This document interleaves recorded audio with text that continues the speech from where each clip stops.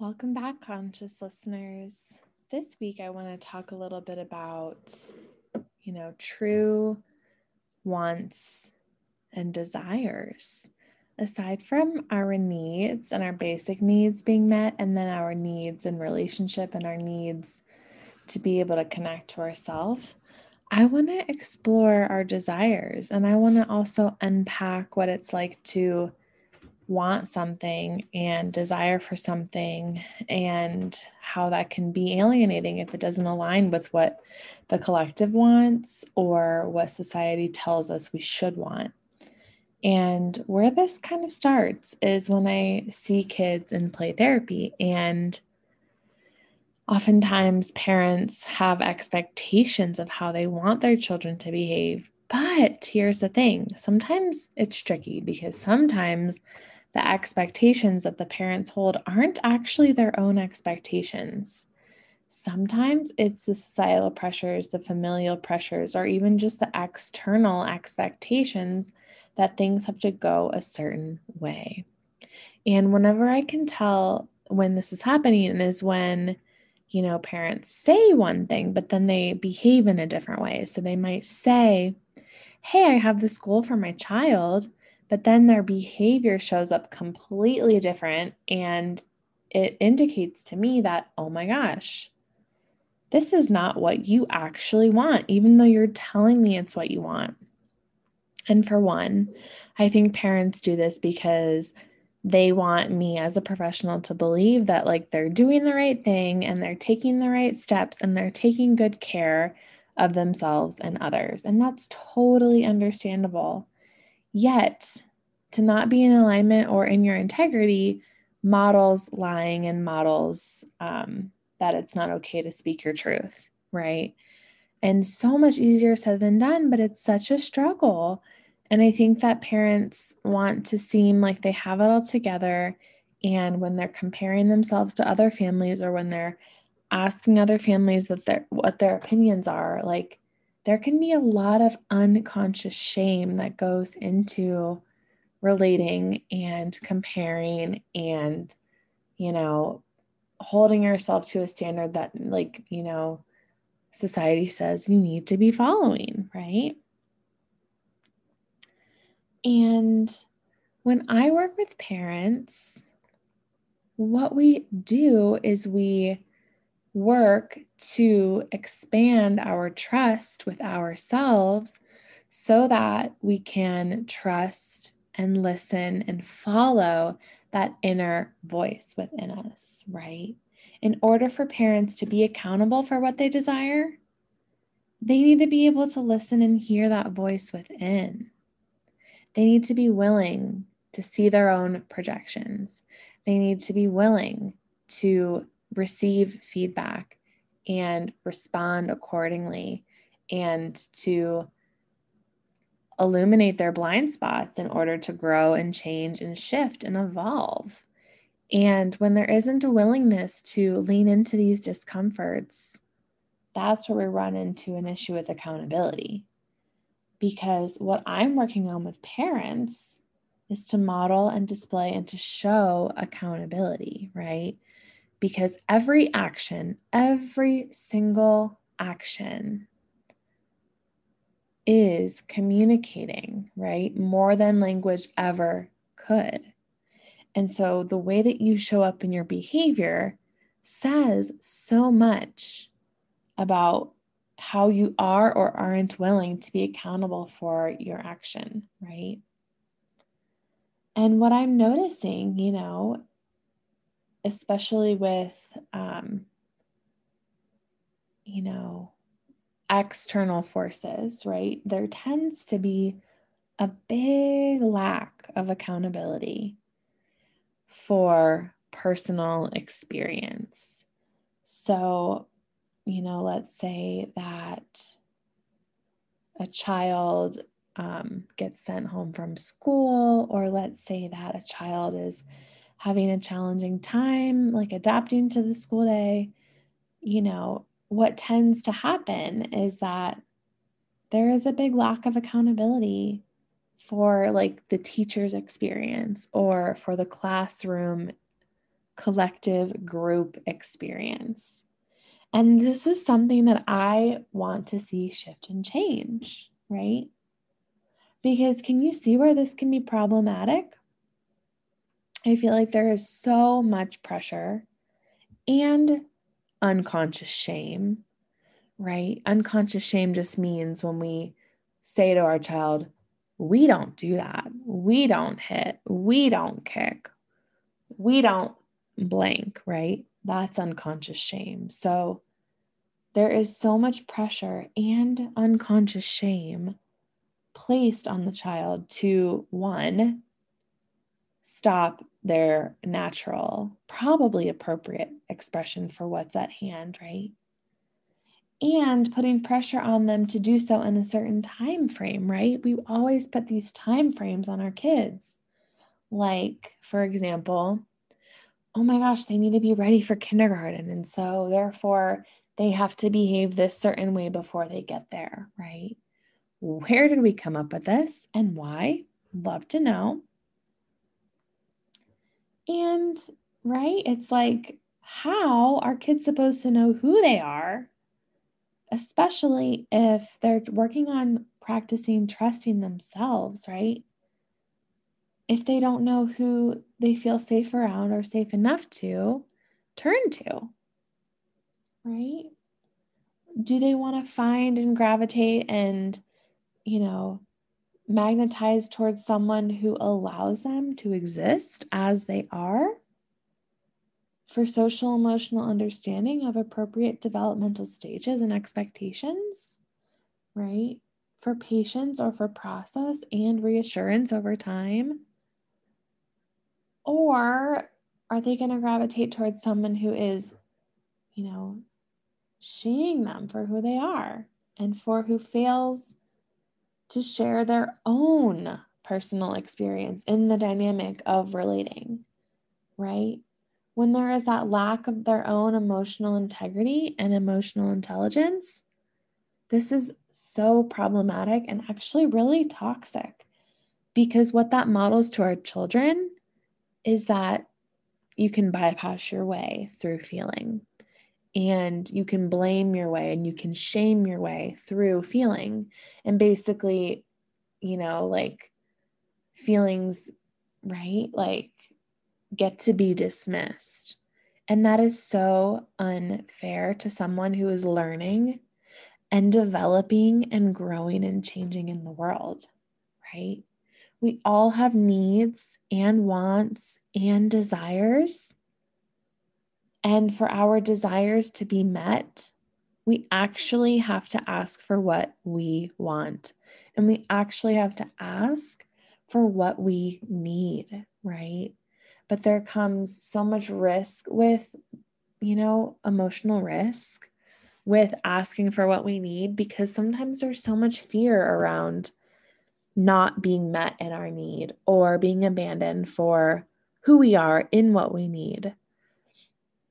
And I know there's so much room for this to change. As soon as we develop and harness an awareness around the fact that, wow, I didn't realize I was showing up in a really shameful way.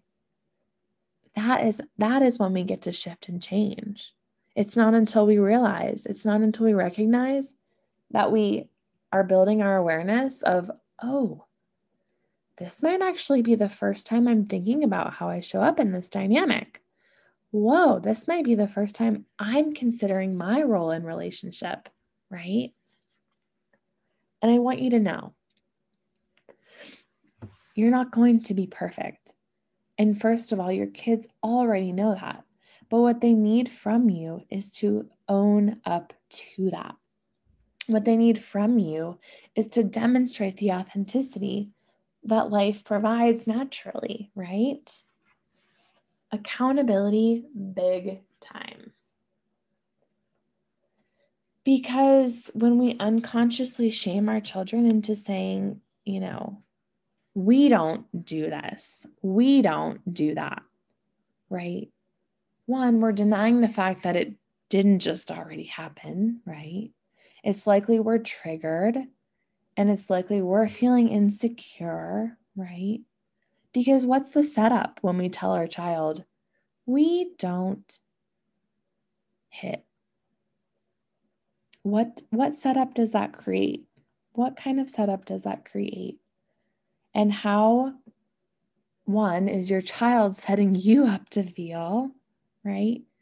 And then two, how are you responding by setting them up to feel? What are they feeling in response to your response? They're probably feeling wrong, bad, insecure, the shame, the blame, right? Feeling discluded, feeling singled out, feeling like they're a problem or that they're the only one, right?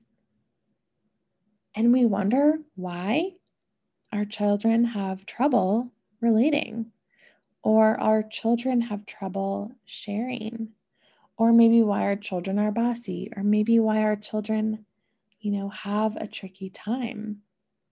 And what that tells me is that their adult relationships are failing. And it's not to say that with any judgment, but it's to say that with deep care and consideration for the fact that I know they deserve better. And I know that as adults in their life, we can do better, right? We can rise to that occasion, and we're so there for it, right? So, can the setup actually guide us in a new direction of a corrective emotional experience rather than a place where we get down on ourselves, rather than a place that we feel defeated or that we self-sabotage or that we feel like a victim, right? Because when we're set up to feel, it is a huge learning curve and it is a huge teaching moment for our children, right? Like I think about how teachers are in class. And whenever there is an emotional upset or an emotional disruption, like the need is to single out the kid and like send them to the office or, like put them in like an isolating position, right? And that's what we know now is that is not helpful. What's helpful is they actually need a little bit more connection. They need to be leaned into in those feeling-based experiences. And what it comes to mind is, whoa, what if we could reframe that for the whole class to experience something valuable, right? But rather, it's like we always get stuck. It's like, oh, we got to get to the agenda. We got to get to the curriculum. We got to get to the next thing. But really, it's like, whoa, what if the moment that was actually like just presenting itself naturally, what if that was the most valuable piece of learning that we could be doing, right? And oftentimes we don't think about it that way because we don't have the skills of self-trust. And that is exactly what we need to foster with our kids. How are they going to be able to trust their intuition if we don't let them and allow them to do so now at such a young age? It has to start before they're going to be needing to use it. So rather than having an agenda, right? Rather than, having this toxic relationship to shame, right? It's hurtful, it's painful, it's self-destructive, it's outdated, right? It's horribly imprinted on how we, lay the foundation on the next generation, right? And you know what? It's time to say goodbye to the not good enough. It's time to say goodbye to the inadequate. It's time to say goodbye to the fearful. It's time to say goodbye to the drama triangle, right? It's so time to take the leap into self-expression because we're ready for it. We're so ready to be there. Like where there is recognition of wisdom, of the best response that could accurately resource at that moment in time is emotional intelligence, is emotional maturity, right? Because we have to ask ourselves, where did our child learn or take information in from, right? It's the internal environment and the external environment, right? So every behavior that they demonstrate is a communication tool. children do not have their cognition developed yet. Therefore, they're in their emotional brain and then in their survival brain. And when they're in those places, do we allow them to feel safe enough to express? Or do we squash, sit on, suppress, and crush their spirit on, their life purpose, right? Do we find these maladaptive coping strategies because we don't have another way, right? And when do we take the accountability for not knowing what to do or not knowing how to be in relationship before we put it on our children, right? This needs to take accountability and it needs to happen quickly, because I'm done seeing children take on more than what is theirs, right?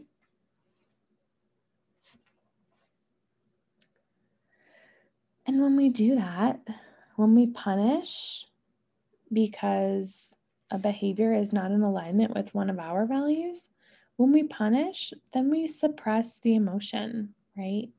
But let's say it's a behavior that we don't like, and we start to reframe it and we say something like, wow, I'm noticing that those kicks really need to come out.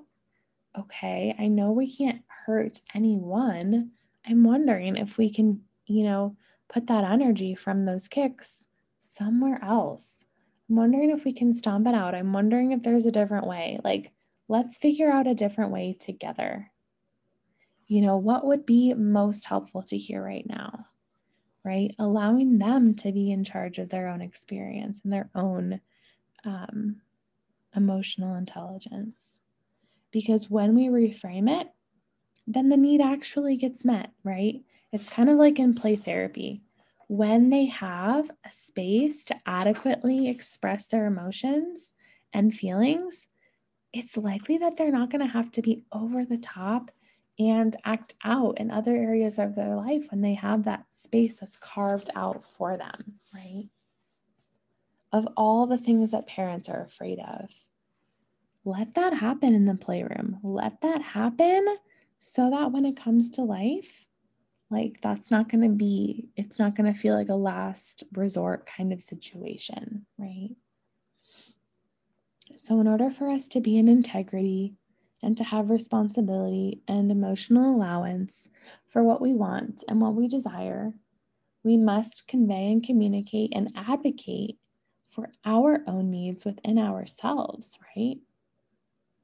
What we need to do is continue to encourage challenging emotions to arise when they do. Like, let's encourage that rather than be quick to shut it down, right? Because ironically, what we need and what we want is usually something we can detect in our own intelligence, right? Because the challenging emotions are required for a genuine, authentic human experience. We cannot have, the pleasant, favorable emotions only. They need to coexist with the more challenging emotions that bring up a lot of discomfort within us. So rather than putting all the pressure on the child to change, right, we can then start to see, oh gosh, maybe this isn't so healthy, right? But we have to start asking ourselves, what is our personal role, right? Energy cannot be created nor destroyed. So either the volcano of emotion is going to erupt, right, when our child explodes because they're overwhelmed and can't handle another minute, or with buildup, with pressure, right, we can start to see the signs along the way and we can lean into those hot spots so that it's not all like, blowing up at once. All right, conscious parents. I hope you took something away today. If you found this episode particularly helpful, please share it with someone that you know would value it and appreciate it. And take good care this week, okay? I'll see you guys on the flip side. Toodles.